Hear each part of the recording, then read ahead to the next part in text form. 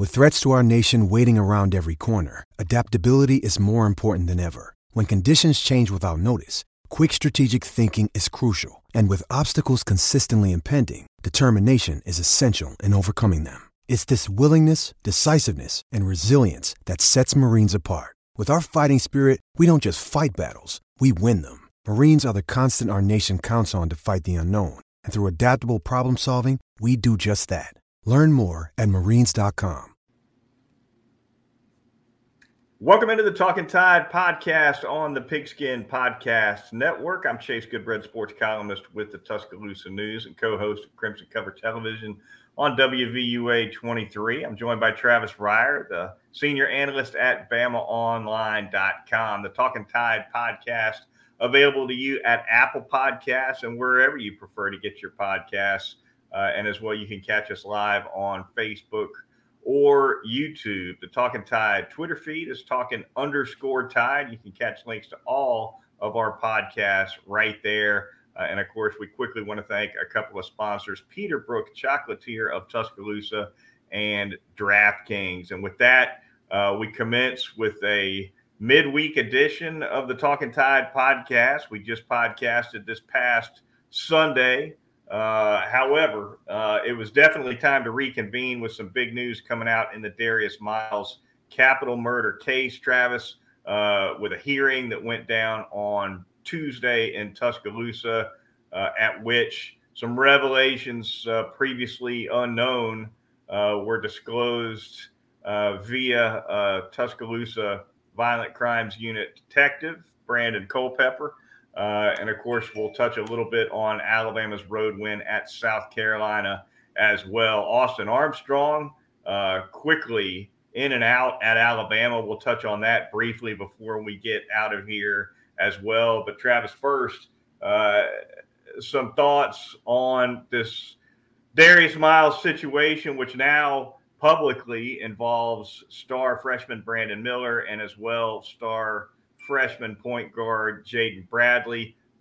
Culpepper, the police detective who was on the stand in the hearing, basically a probable cause hearing to determine whether or not the prosecution has the goods to send the case to the grand jury. That's kind of the groundwork of what they were doing there. And the testimony from Culpepper was that Brandon Miller received a text from Darius Miles in advance of the shooting to bring the gun to the scene. Of course, it was a firearm that was legally owned by Miles, but not a good look, certainly, for Brandon Miller. A little bit of news has come out since then as far as the fact that Miller was apparently already on his way to pick up Miles when he received that text.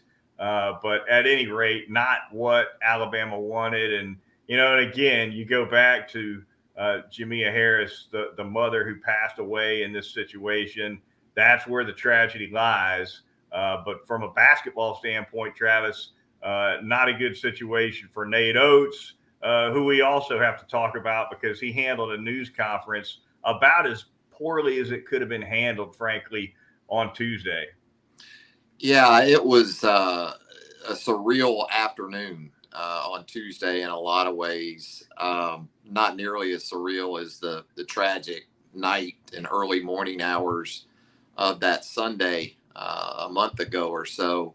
Certainly when you talk about the needless passing of a young woman, a young mother in Jamia Harris. And I'm going to go ahead and tell you, I have no background in legal issues like this. So I'm not even going to attempt to put on my my lawyer hat. No, yeah. I don't have that. I don't have one of those. So in all seriousness, I guess my approach to all this would be to take time to allow things to play out. I know it's very simple in a situation like Tuesday's where all of this information is pouring out in a proceeding, not to get caught up and start the hot takes just rolling out one after another. But I think that what we heard from Brandon's representation on Wednesday was a prime example of why we shouldn't do that on Tuesday. And especially people like myself who don't have the legs in legal issues to run that race at all. That doesn't stop people. I understand it. But, at the end of the day, the heaviness of the situation, for me anyway, resurfaced just with the tragic passing of Jamea Harris. That, for me, is enough. I don't really need to talk about any more of it. I understand there's a very important legal process that needs to unfold that will help her family, hopefully, when we get to the end of all this. But it's going to be a long road. And we just came out of the blocks on Tuesday, really. And in asking people who do have a background that far exceeds mine on situations like this, what I was told was, as you said, that was a hearing to determine probable cause. So everything that was going to come out on Tuesday was going to be in an effort to establish probable cause of capital murder charges against these two individuals. And as a part of that, extenuating factors, individuals that were on the scene that may have been involved some way or another with one or both of these guys on that night, were going to come to the surface as well. But we were never going to have both sides of this thing. We were never going to have the side of it from Brandon Miller on Tuesday, although you might argue that should have been ready. What we did get on Wednesday, again, I don't know if it could have been, but my first reaction was, well, where was this statement yesterday when the snowball just went completely exploded out of control? I mean, 24 hours in the news cycle these days with a situation like this, which is very deserving of the coverage it's getting, very deserving. That's like 2 weeks of a head start on a situation for a guy like Brandon Miller and some other things involved here. So again, I don't have the depth to go deep on this situation legally.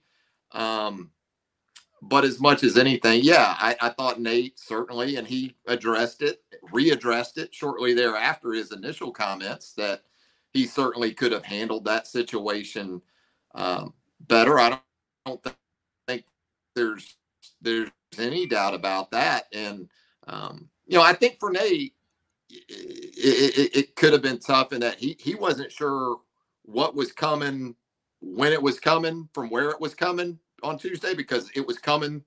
It almost seemed to coincide throughout the afternoon in some ways.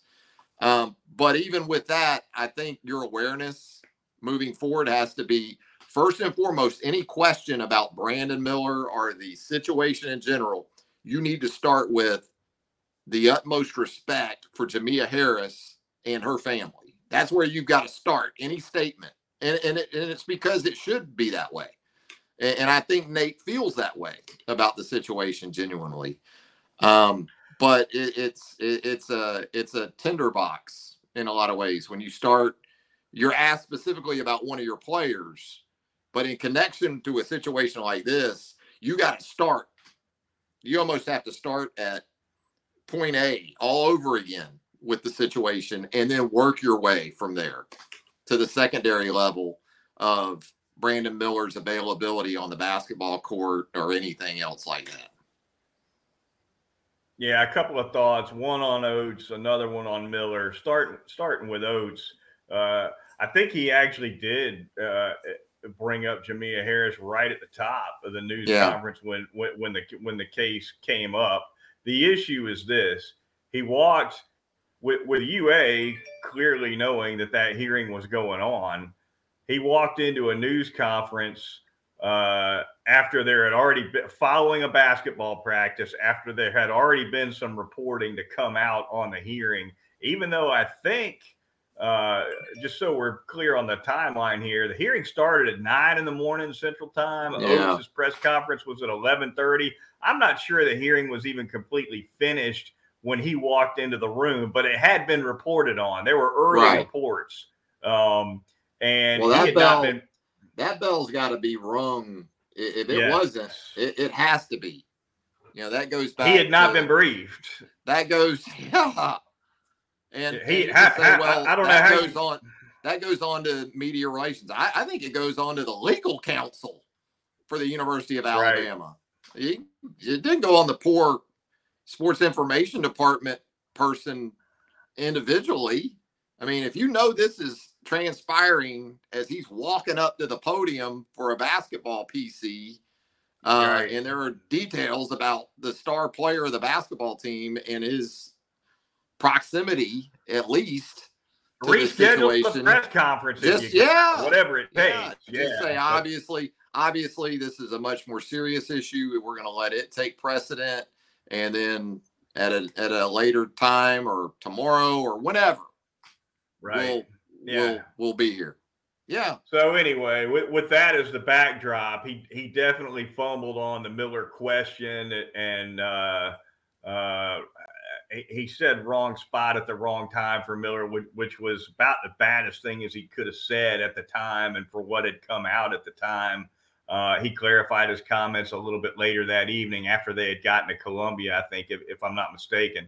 But at any rate, the Miller point that I think is important too is he's not charged with a crime, and police have not been able to establish any intent or knowledge of intent on his part. And I was careful in what I wrote that hadn't been established. You don't assume what Miller knew. You don't assume necessarily what he knew of Miles' intentions either, because we just don't know. At the same time, however, at the very least, it can be said that a couple of poor decisions were made on his part, and certainly he did receive he did get a text at some point calling for a gun at 1:30, 1:45 in the morning on a Saturday night on the Strip. Obviously, common sense is got to, you would hope, would take over there. But regardless of all that, at this point, UA has decided he will remain eligible to play basketball. There hadn't been a criminal charge, although to me, and I think this is always important, Travis, team discipline and school discipline and criminal charges don't have to go together, right? Yeah. You can have some team discipline without a criminal charge. So I don't buy the narrative that if he's not charged, he can't be suspended. That's bullcrap. Now, that doesn't necessarily mean that he has or has not met a certain threshold of whatever the team policies may or may not be. But to me, I'm a little dismissive of people who say, well, if they're charged, there can't be any team discipline either. Yeah, there can be, at least potentially. So those are just a couple of thoughts on this thing. No, I don't think team discipline is connected to criminal charges or things like that. But I do think Nate Oates, again, I'm going to guess, has far more information and more of the definitive information than just items that we've received. And not just Nate Oates. When something like this happens, it goes to Greg Byrne. It goes to maybe Stuart Bell. You said it. There can be institutional consequences that go beyond the team. So that's where I have a hard time believing that, and thinking that it has reached those levels beyond Nate Oates, that this many people are willing to put themselves and the athletic department, the university in some ways in general, on the line for one player. And he's an icon. He's a potentially iconic player, a one and done, but still a very, very gifted player. We saw it again on Wednesday night in Columbia, South Carolina. He's an all-timer already, no matter what happens the rest of this season. But that's where I stopped short a little bit, because we talked about this a little bit before the podcast. Yes, the rebuttal from his representation on Wednesday was that he received a text message after he was already on the way, and we can kind of look at that with the cynical eye. I'm as cynical as any person probably you'll ever meet. No, but I also know in this day and age with technology, it'll tell on you, or it will absolve you. And between cameras everywhere these days, between timestamps on text, where you were based on this camera that's timestamped in comparison to the timestamp on the text that you got, when you got it, what it said. There are plenty of ways to verify accounts. We won't call them alibis, but accounts. Than thankfully we ever had back in our day. That's right. That's right. No question about it. All right. More to come, certainly, on the Darius Miles capital murder case as these hearings and court dates continue. We'll keep following the news on Talking Tide. Travis, we'll move now to the aforementioned basketball game that was played in Columbia. The Crimson Tide takes a narrow overtime road win over the Gamecocks. The final score 78-66. And Travis, it was a career best game for Miller. Fire in his eyes, definitely coming out of the gate, I thought, and no surprise why. 41 points, a career high for him. He hits 14 field goals for the night, 7 of 8 from the free throw line. A left-handed layup at the end of regulation in traffic to force overtime. Another left-handed layup for the game winner near the end of overtime. Ends up with 41 on a night when Alabama only had one other double-figure scorer in the form of Charles Bediako, who had 10. Yeah, there were two guys that you felt like from start to finish that were real presences for Alabama in the game. Obviously, Brandon Miller with a night for all time. You said it, 14 field goals. He goes for 41 in the game. I give Charles Bediako a lot of credit too. 10 points, 9 rebounds, played extended minutes, 33 minutes. Miller played 43 of 45 minutes. And it took every bit of it because it just didn't get enough help. You know, Sears struggled throughout the game. Bradley did some decent things at the bucket, but finished 2 of 9 from the field. Had a big free throw miss. I think it was maybe late in regulation. Just didn't get it from the bench either, man. I mean, we've talked about this bench scoring for Alabama in the game. 5 points? Yeah, got outscored 9-5. So Ryland Griffin, Javon Quinterly, Namari Burnett, it wasn't happening for those guys on Wednesday night either. No, it wasn't. They got Nick Pringle out there early in the game. Not a big game for Pringle either, coming off that monster game he had over the weekend against the Georgia Bulldogs. So it was the Brandon Miller show. He ends up with more than half of Alabama's points. Hit three-pointers from pretty much every point around the three-point line. A feisty effort for sure from South Carolina. What about the half quarter at the halftime buzzer, Travis?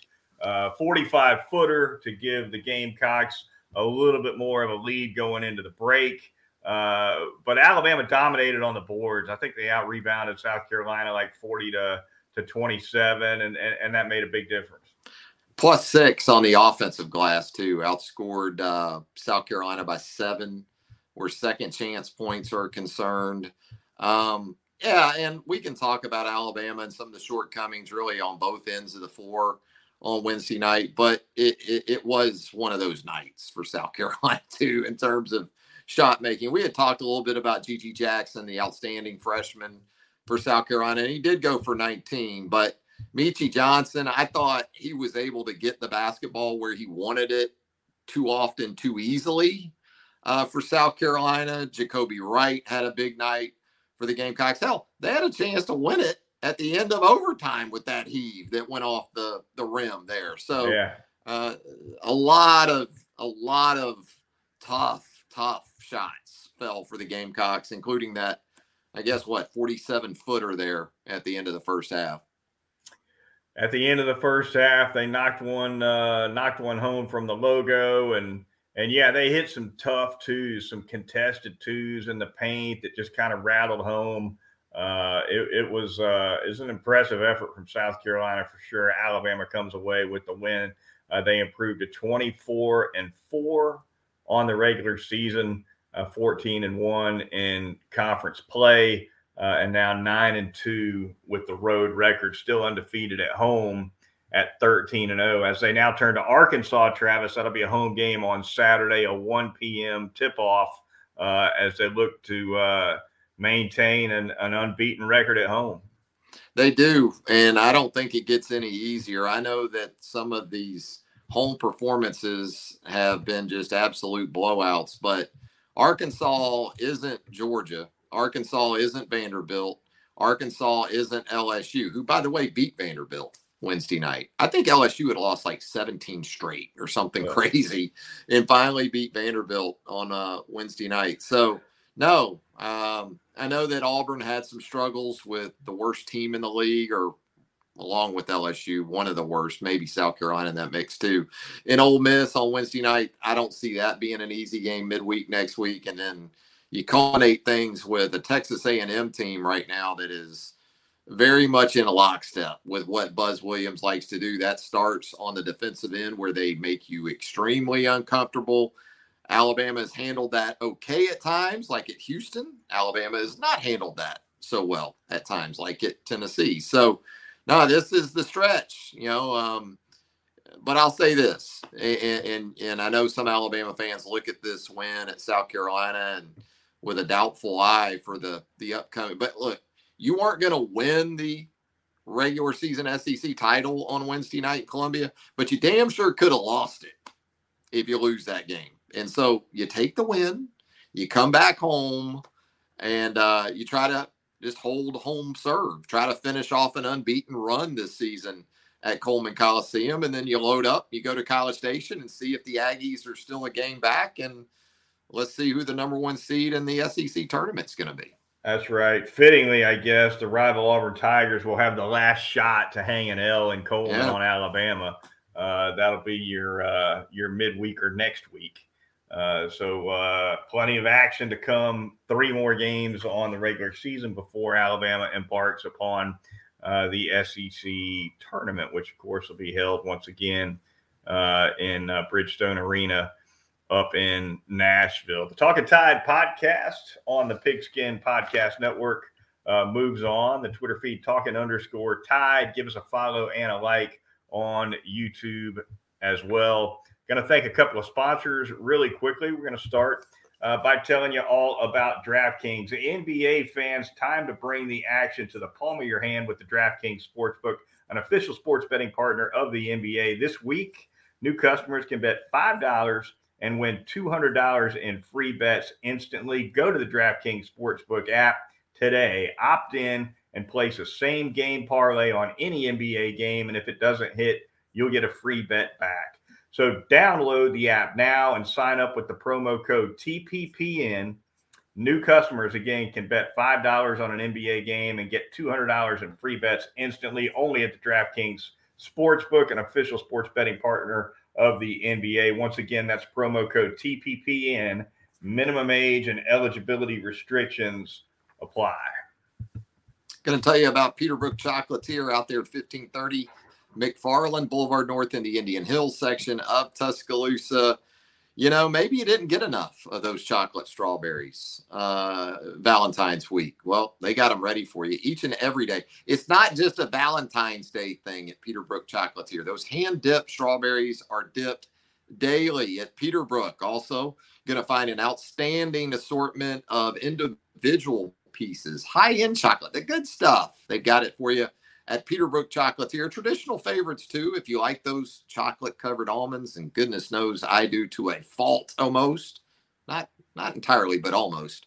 They've got those for you, the loose bin items there in the middle of the store at Peterbrook Chocolatier. As soon as you open the door at Peterbrook Chocolatier of Tuscaloosa, that smell, that welcoming chocolatey smell is going to just embrace you like only a mother can. You're going to find all those great things at Peterbrook Chocolatier, 1530 McFarland Boulevard North in the Indian Hills section of Tuscaloosa. That's the kind of spot you get good bread when you keep me up too late, by the way.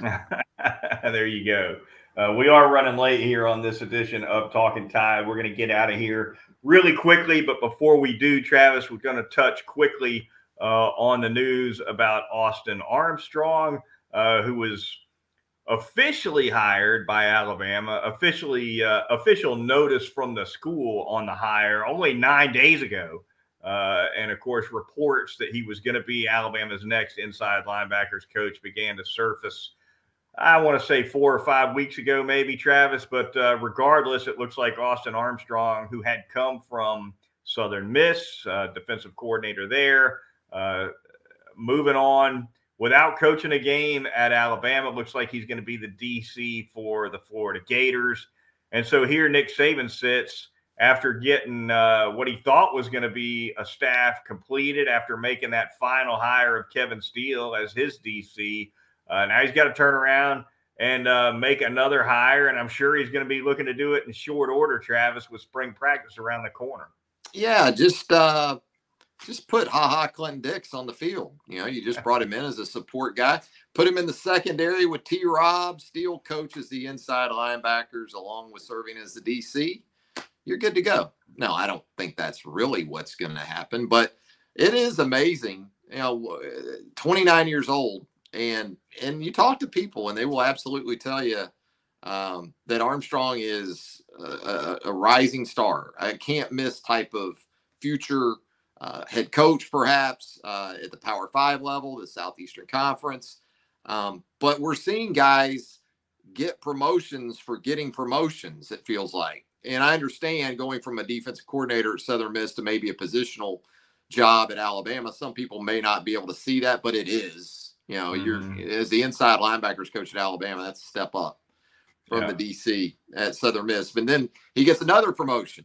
And some might think of that as sort of just off the cuff, but there's history there with Billy Napier and Austin Armstrong going back to Louisiana Lafayette. So, hey, good for him, man. 29 years old, flying up the ladder. Look at Tommy Rees, new offensive coordinator, 30 years old. And we missed our calling, good Brett. I guess we did. We should have been college football coaches. I guess we did. But, yeah, not the first time Nick Saban has had to deal with an assistant coach coming and going in just a few weeks. And probably won't be the last, but definitely not a situation for Alabama anyway that you want to see. But Armstrong goes on to Florida. We'll see how he does there. They could definitely use a leader for that defense, which has kind of been up and down, I think, over recent years. Yeah. But Armstrong moving on. Nick Saban's got one more hire to make. I think we'll see it pretty quickly. I think when you and I, maybe not our next podcast, but I'll predict by the one after that, we'll probably have a coach in place. So that's going to do it for this edition of the Talking Tide podcast. Thanks to our viewers and listeners. Be sure to tune in on Sunday. Travis and I will be back once again to recap Alabama's home game against the Arkansas Razorbacks. Until then, we'll see you next time on Talking Tide.